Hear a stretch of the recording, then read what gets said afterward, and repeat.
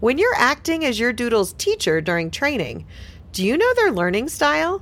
Take our exclusive fun and free quiz to find out at thedoodlepro.com/learning and make training more fun and successful. For my client teams who have breeds with thicker coats, it's doing that everyday assessment, feeling for lumps, bumps. Are there any mats in the fur, potential ticks, anything on the hike like sticks, mulch, debris, pebbles that get lodged in their foot pads?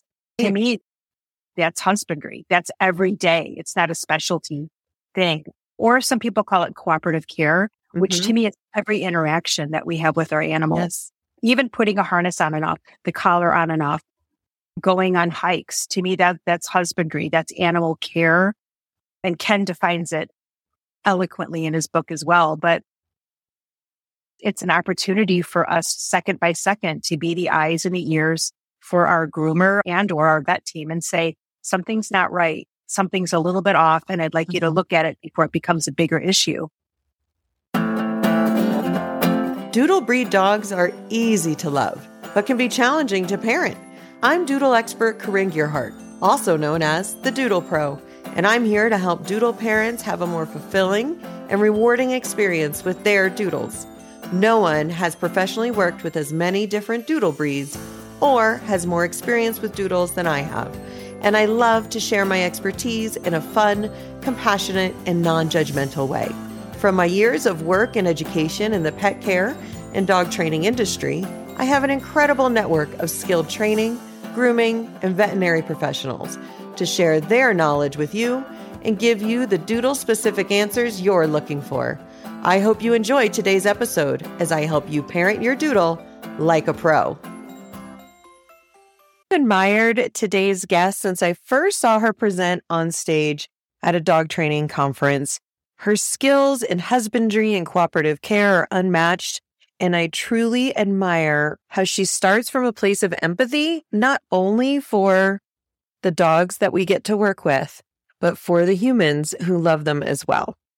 Enjoy part 1 of my interview with Laura Monaco Torelli today, and make sure to catch next week's part 2, where we conclude our conversation. This is a fantastic guest that I feel so honored to share with you today. I am thrilled to welcome our guest today. If you work with animals, be it in zoos or with pets in training, you have already heard of our guest today. And I'm thrilled to share her message more widely, directly to pet parents. Welcome, Laura. I'm so happy to have you.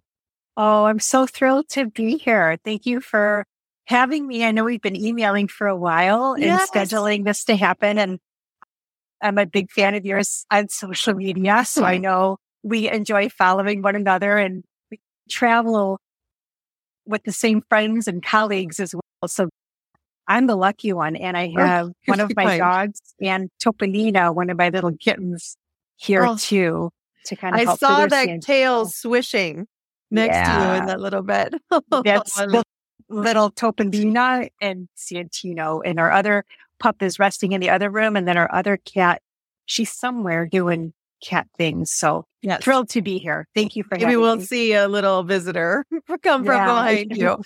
You mentioned your own little zoo at home there. For those who aren't familiar with your work, can you share a little bit about the breadth of species that you've worked with, just to give an idea for our Doodle parents? Oh, sure. Hello, Doodle lovers. I started my career as a marine mammal trainer at the John G. Shedd Aquarium in Chicago 32 years ago now. So that was in 1991. If anyone knows of Ken Ramirez, he hired me when I was a young pup.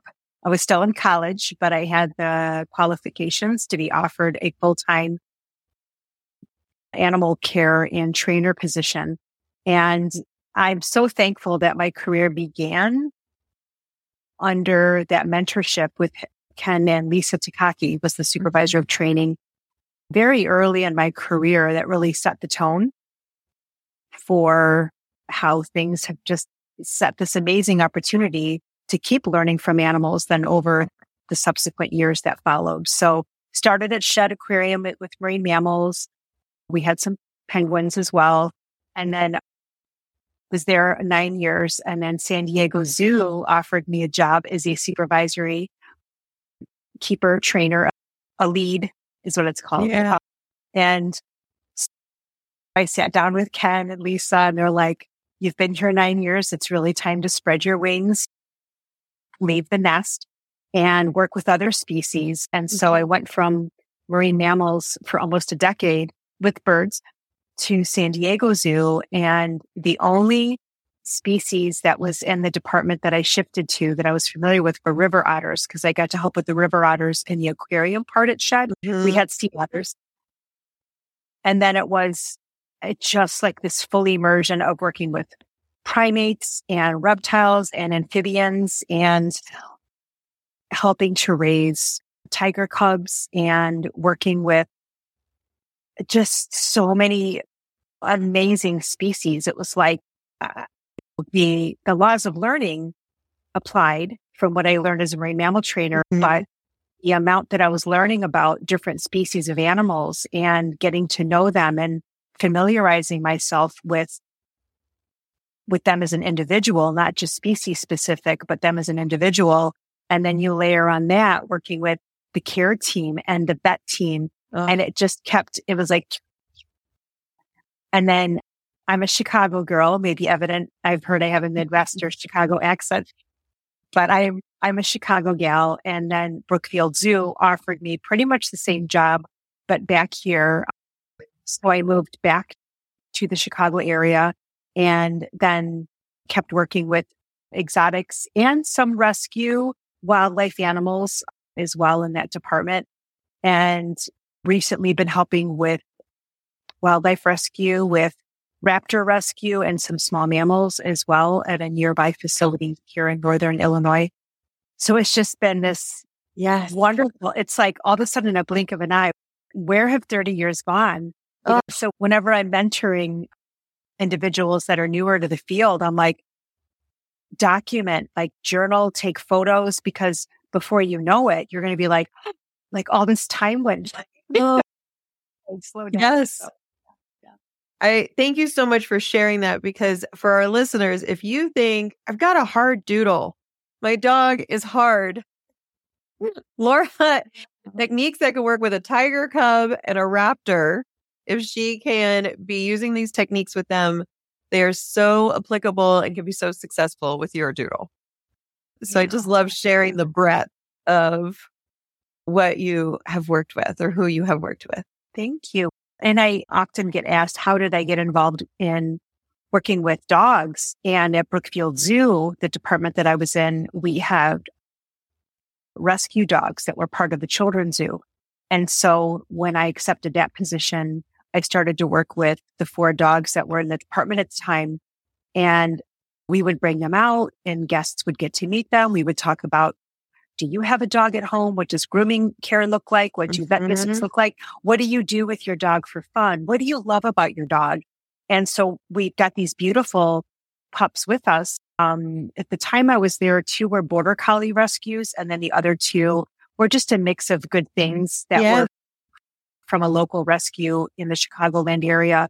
And it was just a in-person, hands-on discussion as they're watching us work with the dog and using their food and some treats as a reinforcer, and then just trying to bridge that as ambassador animals. And then hopefully the guests would leave from their visit at the zoo and then maybe look at their dog and say, if they're using food to reinforce part of the grooming procedure, maybe if it's just pretending like you're looking for a little mat in the coat for just 1 second and then following it with food, that's something we didn't think about. And so that was my way into dog training, was actually wonderful. through the zoo community, believe it or not. Yeah. Wonderful. So you mentioned looking for a little mat. Can you define for our listeners what, in your experience, husbandry and cooperative care mean to you? Yeah, excellent question. And I'm going to swing it back to what I learned early from Ken Ramirez. And he has a great book titled Ken Ramirez Animal Training. Yes. And I view every waking moment is an opportunity where our animals are always learning from their environment. And so to me, husbandry isn't a specialty behavior. It's an everyday behavior. I have shorter coated dogs. I have Rhodesian Ridgebacks. Smart. So I'm not, not like for any particular reason. It's just a beautiful breed. But we've had this particular breed for over 20 years now. And being a shorter coated breed, we can identify things like lumps, bumps, anything that might be compromised in their coat condition or their nails, because we could see their nails easily. Every day. This is a shout out to my zoo and aquarium background, where we would start every shift with doing a full walk around of all the animals that we were assigned to. So first thing in the morning after we check in and punch in and put our uniform on, we immediately walk the area and we do a visual of every single animal, whether it's a tarantula or a tree kangaroo or a sea otter or a parrot. We would immediately piggyback the night keeper, who there would be like a night crew that they would be walking around overnight and checking on the animals. And back then there weren't like video cameras all the time. Now I'm sure there's a lot of like video cameras, like monitoring, live streaming into our homes of the penguins. And like with our dogs at home. Do you want video access to see what your dog is doing or not? I don't know. You decide. But it would be this initial assessment. Are the animals okay? Is their habitat look okay? Is their gait okay? Are they walking okay? Did they hydrate overnight? Are they eating?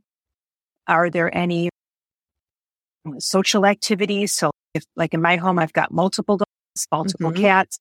And so that's something that I immediately do with my animals is before bed, everyone's good, right? Everyone's eating, drinking, eliminated things. The gait looks normal. We don't have any itchy ears. We don't have any nibbling at the paws, which could be indicative of a host of things.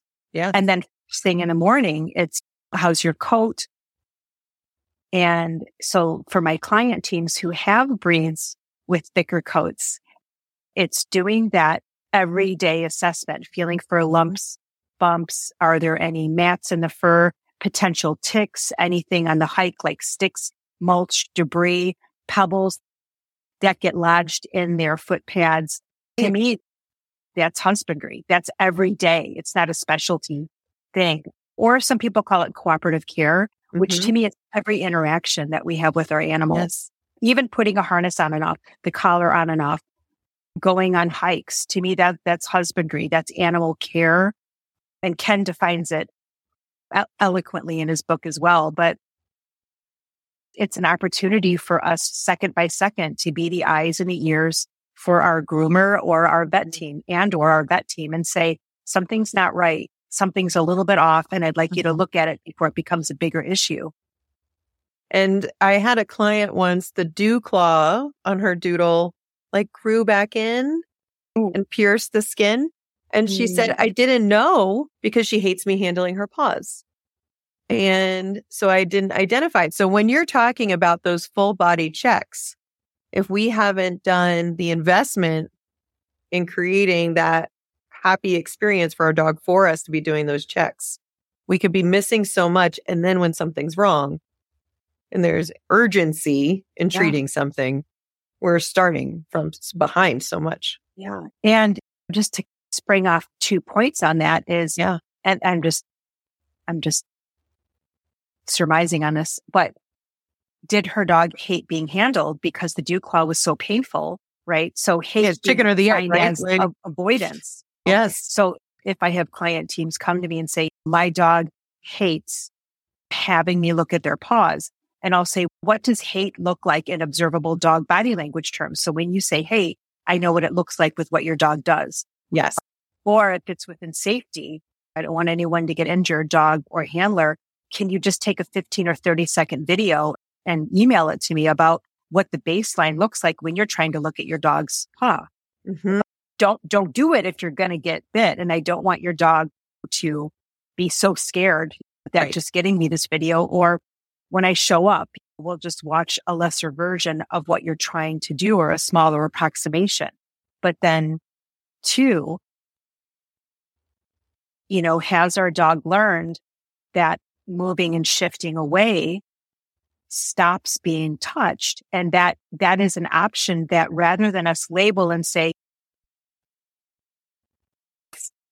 I'm just going to say my older dog's name. Yeah. Santino knows to let me look at his paw. He knows I'm not going to hurt him. Mm-hmm. He knows it's not a big deal.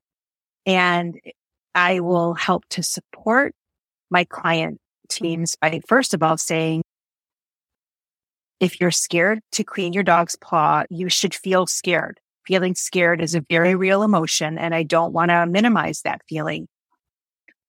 What about feeling scared to trim your dog's paws? Where on the spectrum of the steps to do it do you find yourself going, I'm not enjoying this? Yeah. And when are you tensing up and reluctant?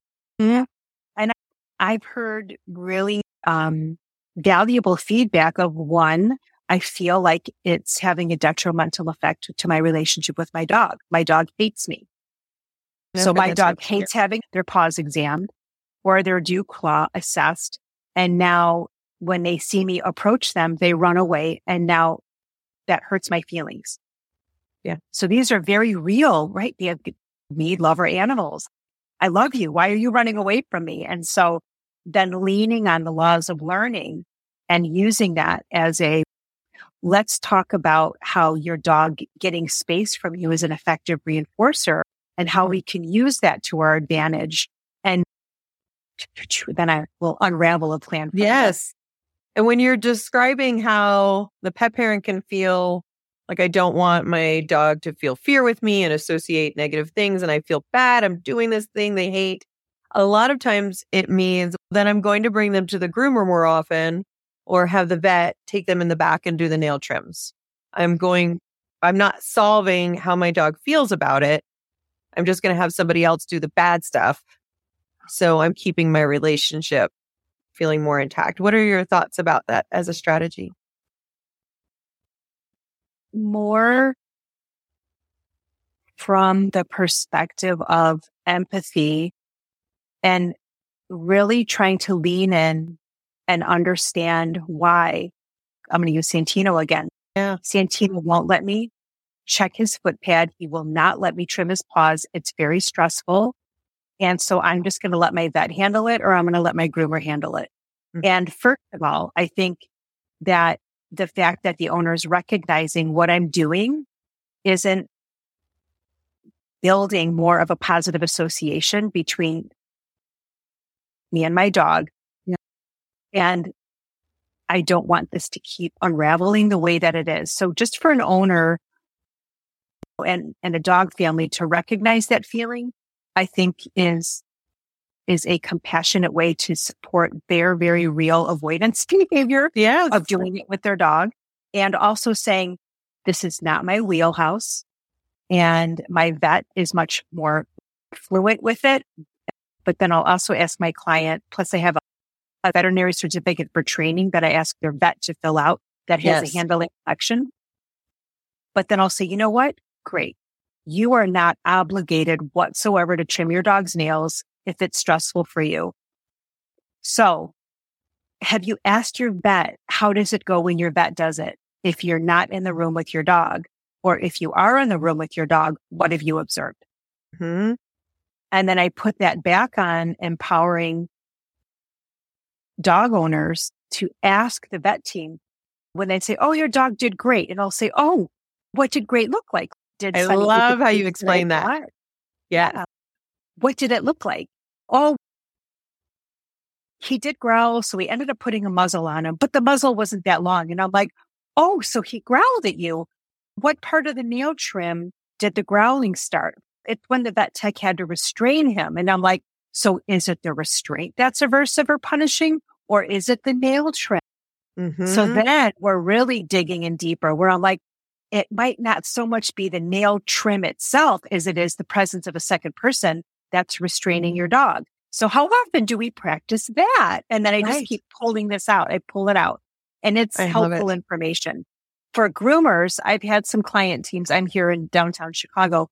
I've had some client teams at wonderful groomers here in the city where, when they're asking, what are some tips that you want me to ask my groomer? And I'll say, so kind of pop out just 2 or 3 tips so the groomer doesn't feel overwhelmed by their trainer saying, well, my trainer said to ask you. The groomer's like, what's thanks a lot. Trainer's name? Yeah. I'm going to block her on Instagram.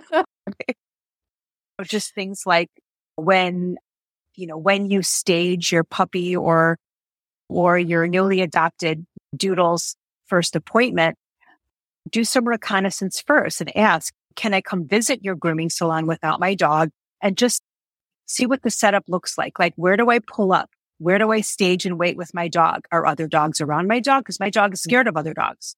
So if my dog is in a waiting area with another dog, that's going to sensitize them to be more on their threshold for the rest of the grooming to not go so well because they started off being close to another dog that they're scared of. And so helping folks assess the environment first and saying it's okay to ask. You're not micromanaging. Or I hear Ken saying to me as a young trainer, be a polite pest. It's okay to ask every now and then. That. Hey, how are things going with this? Or how's that job application I submitted coming along? Am I top on your list for an interview? But I think there's also a part of it where maybe some folks, they're so busy, right? They're busy with their personal or their professional life. They love their dog to bits and pieces. But for them, this is the vet and I trust them. And the vet says it goes great and I believe them. And my dog goes in wiggly. They say my dog eats the treats. I pick up my dog. My dog is wiggly with them. My dog hops in the car. I don't feel the need to know more, right? So I hear all sorts of answers. I find I like the polite pest way to put it. It gives the professional that you're working with permission to give you more detail that they might have thought would be uncomfortable. A lot of groomers are loath to work with, and we talk about this in other episodes, are loath to work with doodles because they feel like the doodle parents are hard on them if they need to be shaved, or that it could be a difficult conflict-ridden relationship right now. Yeah. And to know there's no blame here. I would love to know if my dog was uncomfortable. What did that look like? Was it certain parts of the body? And then I can help work on it more at home. Exactly. That's giving them permission to be more direct as to what signs they saw so they don't look like they're complaining to their client either. And you really mentioned a really important point where which part of the body? Yes. So maybe in the grooming, it was all fun and games if it was like the mid-torso. Mm-hmm. But then as soon as maybe the groomer got near the head to the right ear, perhaps there is an underlying ear infection that hasn't been detected yet. And, hands up and applause for all the hard work that veterinarians and groomers do as well to also be the eyes and ears for the family to say, you might have not noticed this, but the dew claw is really long and you might have not noticed it at home or whatever. But that's such a really good point. Is there a certain part of the body where it just seems to fall apart? Yes. And every single time I go to the groomer, every time I say, I always want to learn more about how he's doing. So the more you can share with me, the more I can make this a better experience for him. And I find it starts with, they did fine, to I get so much more detail, which equips me to help him more at home. And I let them know I'm open and happy to hear it. Exactly. And have you ever had experiences, or maybe on your other podcasts, dealt with challenges with maybe some dog owners are just from the view of just get her done. Yes.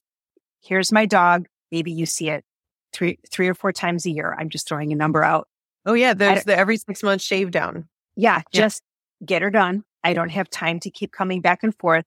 And Dr. Kelly Ballantyne, who's a veterinary behaviorist based here in Chicago, we talked about this at our Clicker Expo live presentation this past January. And Dr. Ballantyne was giving her expertise about the owner request of just get it done. But the vet team is coming back saying, we would like to stop because your dog that's the vet I want to work with. So stressed. Yeah. And I know a lot of veterinary practices here in Chicago that are really moving forward with programs where they invite swing by, stop by more often for shorter duration, which is what I do with my dogs. But it's that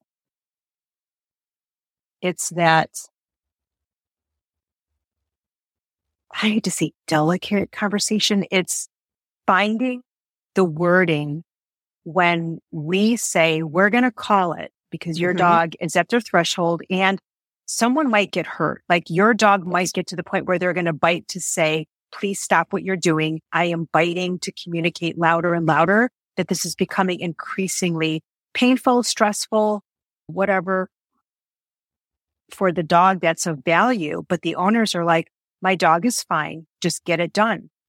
Just put a muzzle on him and get it done. And that's hard, isn't it?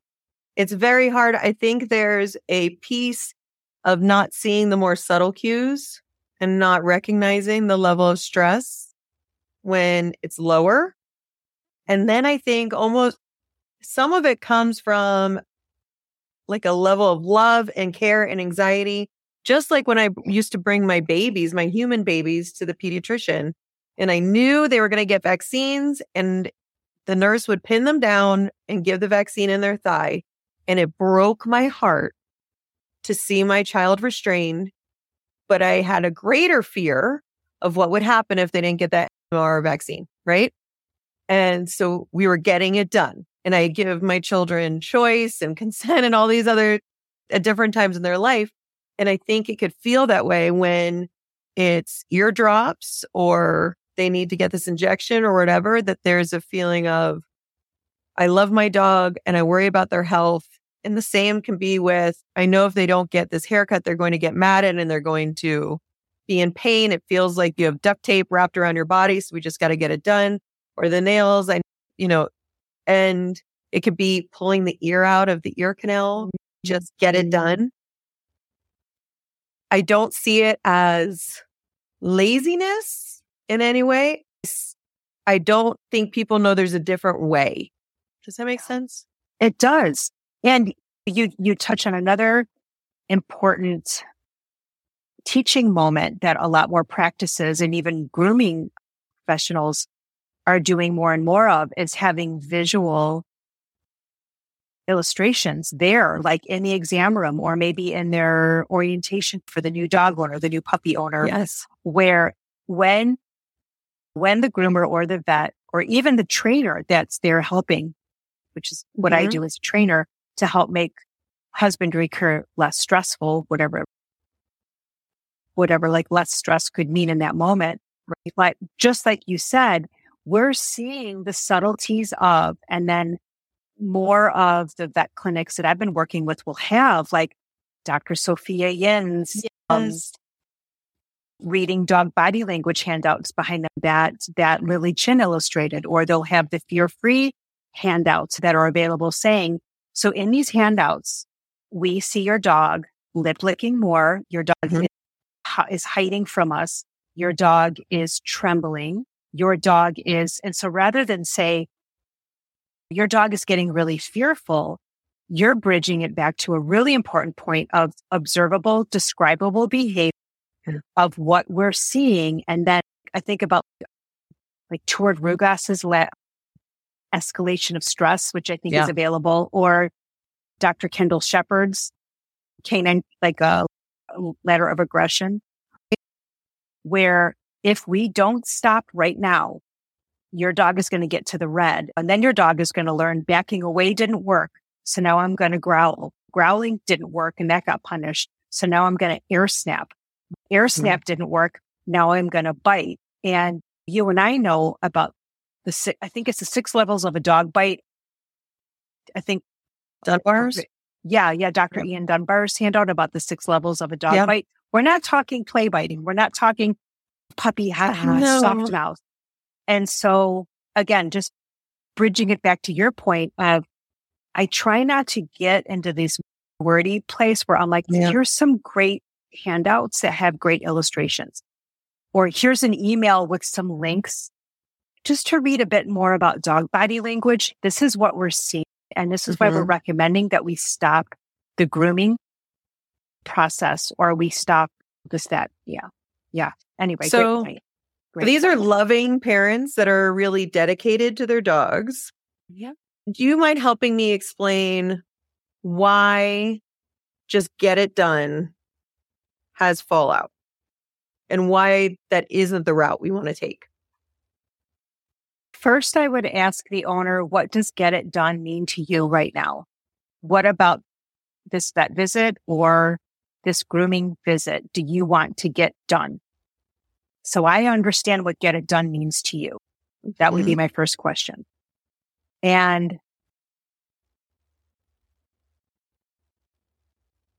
one trial learning is very effective. So if I'm just going to use Santino as an example, my older boy, let's say I bring him in for his vet visit. One of the things that I do proactively when I make the appointment is I'll ask the vet team, as Dr. Ballantyne says, what are your needs versus your wants? What do you need from Santino at this visit? But what do you want? And I split apart my dog's vaccines. I choose to not do multiple vaccines in one visit, and my vet supports that. So if they say, your dog needs rabies, that's by law. That's our need. That's our need. But they also need their updated distemper parvolepto. We need a poop sample. That's easy. I just bring it in the bag. We do need a wait before we can renew their heartworm pill. So I'm like, okay, great. And then they might say, and we would like to check their prostate. So I'm like, okay, we're going to do that last. And so how about for today's visit, we'll do the rabies. Jumping on a scale is less stressful for my dogs. So we'll do the weight first. We'll do some treats, maybe go outside for another sniff walk. And then after they get a little sniff time, a minute or two, we'll come back into the exam room. Yeah. My vet team does meet us outside, and they will do some of the wellness exam outside while my dogs are leashed to me and I give treats. That's something you've requested. Yeah. You've advocated for your dog for that. Yeah. And they're like, they're not worried about a flight risk. I'm not worried about a flight risk. And I'm not worried about a dog coming up on us at that moment. So to answer your excellent question, I will ask, what does get it done mean to you? And then I get the answer and I'll say, is it difficult for you to schedule these visits for grooming or vet visits with your dog because of your work schedule? Without me getting too personal, like it's really none of my business. But if I can understand where the get it all done comes from, maybe they have a seriously sick family member that finding caregiver for that family member for them to leave the house to get what their dog needs is what's happening behind the scenes, not really my business. So if I can be there as support to find out without intruding on their privacy, then I feel I can be more available to be present and listen to what get it all done means, because I don't know what someone else is going through in their private life. And it's none of my business unless they offer it up. It might also be what you mentioned earlier, where maybe some of our listeners underestimated how much care is required for the breed. 1,000%. Yeah, they just, it was way more demanding. People think non-shedding. We talk about this all the time, that it's way more intensive than people anticipated. And then also from a get it done perspective is this broader scope of consideration of, is this a recently rescued dog who's older, so who has a learning history that we don't know? And maybe this dog has never heard a trimmer before. Maybe the dog has never had a Dremel near them. So it's not just the visual stimuli. It's the acoustic stimuli. It's a proximity issue. So then I will listen to the answer about let's just get it done. And then putting together a plan after that and saying, okay, maybe the vet or the groomer got it done. They give the dog back to the family with just a few bullet points, just to say, we were able to get these needs done. These are some of the more of the wants that we have. And here's some handouts about how to read dog body language. And if a professional groomer or the vet team then have an immediate referral for, here's some great trainer referrals that focus on helping to make this less stressful. If it's in your budget, maybe you could reach out to them. That's what I do. Yeah. And then we all collaborate to help. So before the next grooming or vet visit, this is what I help you do with your dog. And then I take short videos. I send them to the groomer. I send them to the vet team. I send them to the owner right away. Full transparency. Yes. This is what we're working on. And we just craft it from there. But again, great question. I feel like I'm just passion talking, which is wonderful. Back to thank you guys. I have so much to say. It's just getting it done. Now, there's also something that, like for my dogs, if there's an emergency, like this is potential, like this is an emergency. This isn't just a wellness checkup. I trust my vet team where I will say, you do what you need to do with them behind the scenes. I'm a mess. I am a mess. I am in no course. You do not want me back there. But I've had my vet teams text me photos from behind the scenes to say, your dog is doing great. Oh. Here's a photo. I've had some of my clients, and even during COVID, where I would join them, I would be sitting in my car and they would virtual with me. Here we are. I'm just pointing to my phone. Yeah. Here we are on the Zoom link, or there was another name of a link. Yes. And so you can see what we're doing, but you can't be in the room with us. Right. That's another option, is to say,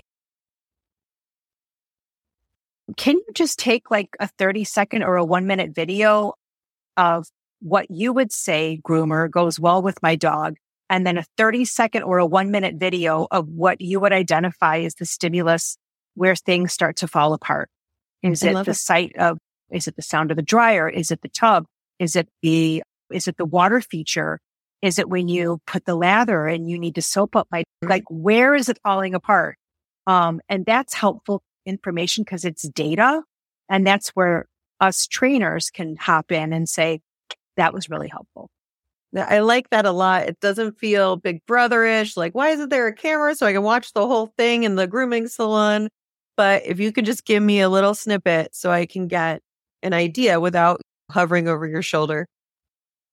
Some parents have asked to do just that. I want to be there for the whole, and that can stress the groomer, just like all of us when we do our work and someone's right there. Yeah.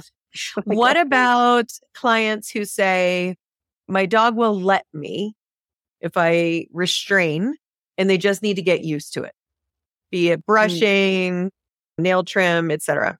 That's a great question. Be sure to catch next week's episode where I continue my conversation with expert trainer Laura Monaco Torelli. Thanks for joining me on this episode of the Doodle Pro Podcast. If you enjoyed the show, don't forget to rate and review us wherever you get your podcasts. And I invite you to follow me on Instagram at @TheDoodlePro for behind-the-scenes peeks at all of the adorable doodles I work with daily.